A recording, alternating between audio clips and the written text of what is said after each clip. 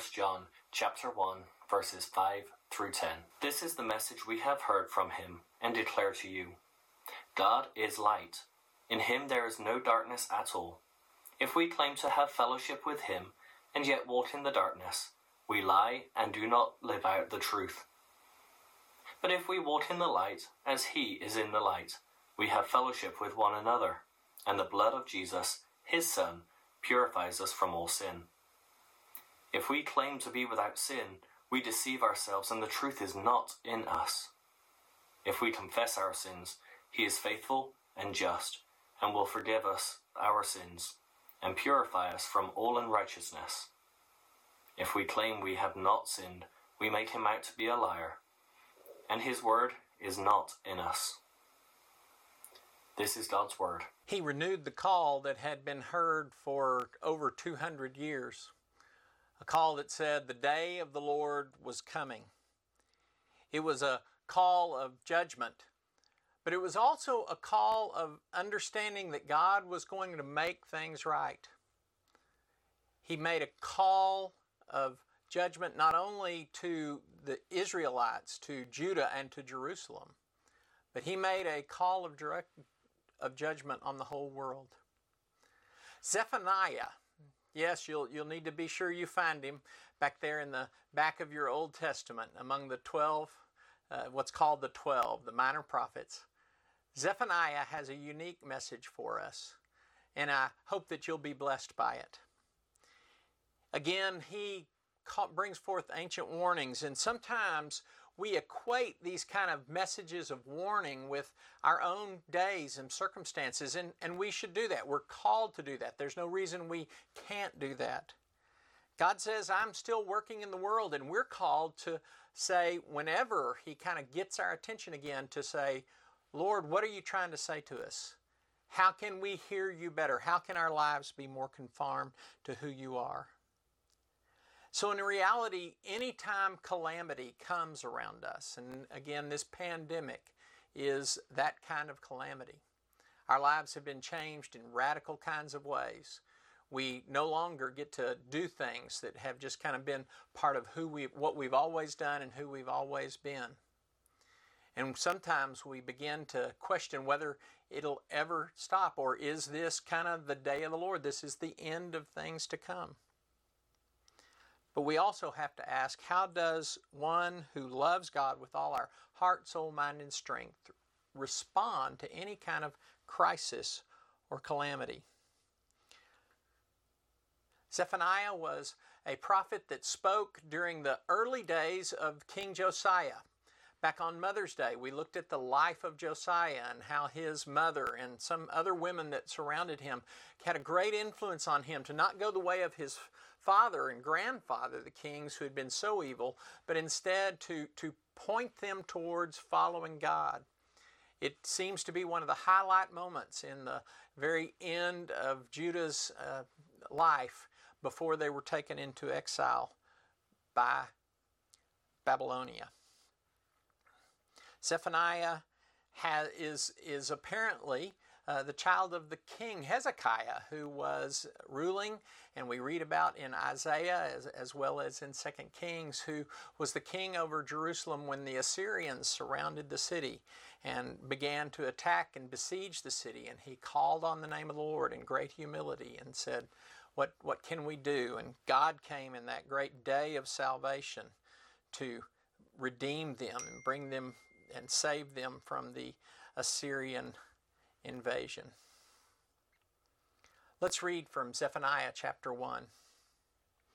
I will sweep away everything from the face of the earth, announces the Lord. Again, that day of the Lord language that's very gets the idea that what God has created will be deconstructed. And then he goes into some details. I will destroy people and animals alike. Think about day 6 and day 6 of creation, and then step into day 5 of creation. And the fish of the waters and the birds of the air I will wipe out.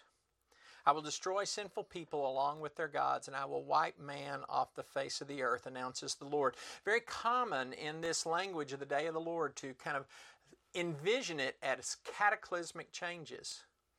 God has promised that He won't destroy the whole earth until He comes back and makes all things new. But the writers of the Old Testament recognized the way God moved, and they wanted to convey the seriousness and the breadth of what God was going to bring by talking about the destruction of all things. I will reach out my powerful hand against Judah. I will punish those who live in Jerusalem. I will cut off from that place what is left of Baal worship. And the officials and priests who serve other gods will be removed. I will wipe out those who bow down on their roofs to worship all the stars. I will destroy those who take oaths. Hear this language, not only in my name, but also in the name of Molech, that detestable god where babies were placed on a hot metal statue and would roll down into the fire as a sacrifice to Molech. And again, the idea that we're going to mix this pure worship of God with things so detestable like worship of Molech or worship of Baal. I will cut off those who stop following me. They will no longer look to me or ask me for advice. Be silent in front of me. That call, be silent in front of me. I am the Lord and King. The day of the Lord is near. Sometimes we take comfort in the idea that the day of the Lord is coming against idolatry, and we somehow want to distance ourselves from that. But I think when we look closely and we're honest with ourselves, there are times when we kind of try to we would never say we put anything above God, but we say we want to have this with God in our lives. Something that the world offers, the comforts of materialism, the ideas that we can be selfish about some things and it will be okay with God. And what often happens, in fact I would say it happens all the time, is that what happens is those things that we try to put there with God become things that are greater than God. And so they become idols. And so we too become the idolaters that Zephaniah and the biblical prophets speak against. But it doesn't stop there. As is always the case, whether the Old Testament or the New Testament, if our thinking about God, our ideas about God, our theology is wrong, then our living will also go astray from what God calls us to and the kind of ethics that God has for those of us who love Him, and in reality the morality that best blesses the created beings, those that He created. And so let's see what Zephaniah has to say as we continue in chapter 1. When my sacrifice is ready to be offered, I will punish the princes and the king's sons. I will also judge all those who follow the practices of other nations. Cut out, you who live, cry out, you who live in the marketplaces. So now we've come to this place where business is going on. And Jerusalem was a very profitable business place. Things came from east and west and they could be traded there. And people had figured out how to leverage that to become quite wealthy. All of your merchants will be wiped out. Those who trade in silver will be destroyed. At that time I will search Jerusalem with lamps. Again, kind of like the detective or the policeman who turns on the flashlight to search a room. God is going to light lamps to look in all the corners. I will punish those who are so. And again, it isn't the idea that being a merchant somehow is sinful by itself. It's that we become contented in our worldly things, in our wealth. We become contented in the idea that my wealth is enough. The fact that I am safe and I can trust in my wealth. It is those who are contented with what they can produce rather than contented with God that Zephaniah is speaking against. They are like wine that has not been shaken up. They think, and here's the big thing, again, we put things beside God and then suddenly they become greater than God. They think the Lord won't do anything. It doesn't matter whether it's good or bad. And then he closes out this section. Their wealth will be stolen, their houses will be destroyed. And kind of the opposite of what Jeremiah said to those who had been taken into exile in Babylon, Zephaniah says, you're going to build houses, you're going to invest in the future, but you're not going to live in them. You're going to plant vineyards, also again a big investment in long-term future, but they not drink the wine that they produce. Jeremiah will tell the people who've been taken into exile, be sure you build houses, be sure you plant vineyards, because you're going to be there a while. This is not going to turn around immediately. So again, it's not just that the day of the Lord is coming against those who are idolaters, but the day of the Lord is coming against those who ignore God, those who put things above God, but more than that, those who say there is no right or wrong, or at least God can't do anything about the right and wrong. God isn't caring whether I participate in the brokenness of the world and breaking people who can't defend themselves, can't stand up for themselves. He will then, in chapter 2, say his judgment's not just coming on Jerusalem. In chapter 2, he points that judgment in the four points of the compass. He will talk about Philistia to the west. He will talk about Ammon and Moab to the east. He will talk about Cush to the south. And then he will talk about Assyria to the north. Assyria, who had surrounded and was besieging the city under his great-great-grandfather Hezekiah, and who God redeemed them from. But make no mistakes, at this moment they are still the ones who are kind of representative of that great abuse of power. And to be sure we get the idea of what it is that the nations would be judged for, Assyria is quoted as saying, I am, and there is none beside me. I am stronger than any God. I am the great God. And again, this is the language that we should kind of hear echoed when God speaks to Moses in the burning bush and describes himself as the I am. And now the citizens of Nineveh, Assyria, steps up and said, no, I am the I am. I am the ultimate sense of source and power. There's none besides me. But that's not the end of the story. Judgment whenever the prophets talk about the day of the Lord, judgment is not the end of the story. Instead, it will always be a call to those who wish to be faithful. I will leave within you the meek and humble who trust in the name of the Lord.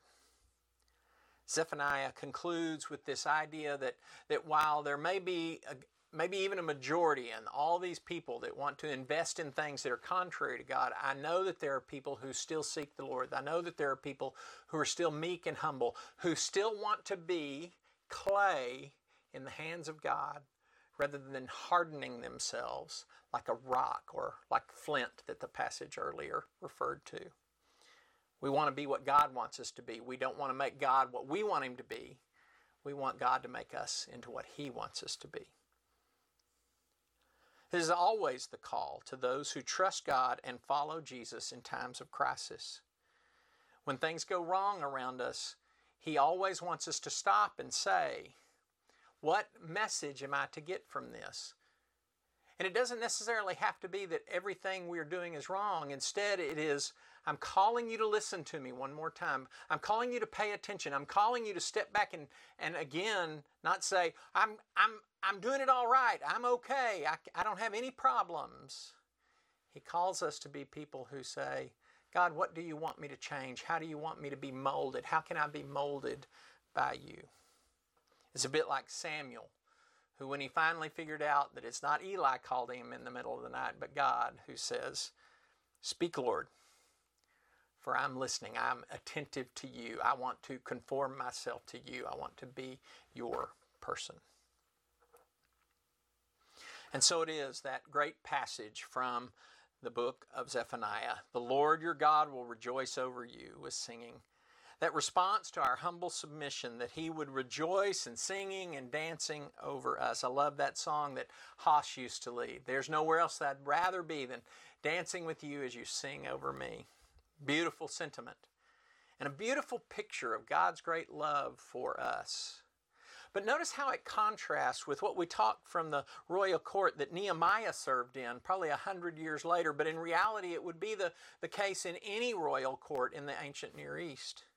That when you came into the presence of the king, you were to look as if everything was wonderful. Your life was together. There were no problems. You didn't have any sadness or brokenness. Instead, you were all together because everything you needed came from that king.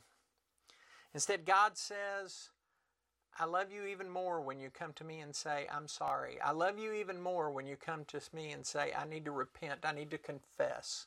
As the passage from 1 John, which we read before the sermon, says. When we say we're not sinning, that's what God can't redeem. And when we say that there's nothing that I'm doing that could be counted as sin, then we really push God away. Instead, God says, come to me in that humbleness. Come to me in that meekness. Come to me in that humility that says, I need you, God. I can't do it myself. And He rejoices over that. If we want to call it weakness, we can. But in reality, it is the great strength that says, I'm going to always acknowledge that I need God above all other things, and I can't do it without Him. I need the gracious, steadfast, overwhelming love of God. And it flows in our lives, not when we present ourselves as the world would try to convince us.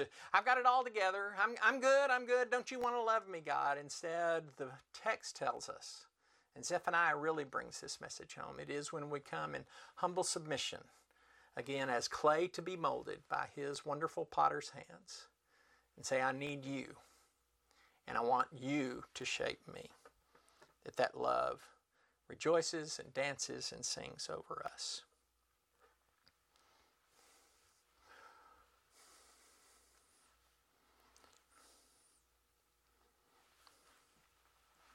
And so it is that the Lord's Supper becomes part of that process. We come to the supper not with all our stuff together, but we come to the supper with the idea of, I need you, God. I'm incomplete without the body and blood of Jesus. I'm incomplete unless you're in me and I am part of you. And we recognize that this is a reflection on great suffering that was given for our benefit. At the same time, we recognize that as He invites us to this meal and we approach it with not a sense of, I've got everything together, but we approach it with a sense of, I need you, God. That God then rejoices in this great celebration of His supper, which we do here and now, today and every week, but is a little taste of what eternity, the great banquet that's prepared for us in eternity. Isn't it amazing how humble submission sounds so a lot like, Father God, I can't do this myself. I need Jesus and I need your Spirit to be who you have created me to be. That's always His invitation, come to me. And that's always the response He's looking for. When we submit to the waters of baptism, we're submitting to the idea that I can't do it myself and I need you. We're putting Him on in a way that is very much about humble submission to what He wants. When we come confessing, we are saying to our brothers and sisters in Christ, but even more to our Father and God, I can't do this without you. It's not a sign of weakness. It is a sign of trusting in Him and knowing how much we want Him to be part of our lives. I want to invite you to, in any way, to reach out to any of our elders, which if you're part of our church family, you can find on Instant Church Directory. You're welcome to reach out to a friend with those kind of confessional hearts. I need to incorporate God more fully into my life. Whatever it may be, I encourage you to respond. If you are someone who needs to find, you are in need of saying, I need God more than He's part of me, and I can't do it myself, and you would like to reach out to us in maybe a more confidential way, then feel free to text us your message, and we will most certainly return your message, reach out to you. 979-217-3300, the number's right there on your screen, and I hope you'll take advantage of that. We're going to sing a song. I pray that you'll sing with this heart of, I need you, Father.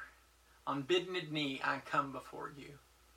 But we also recognize that when we come in that humble, submissive fashion, He comes to sing and dance and rejoice in the joy of the Lord over us.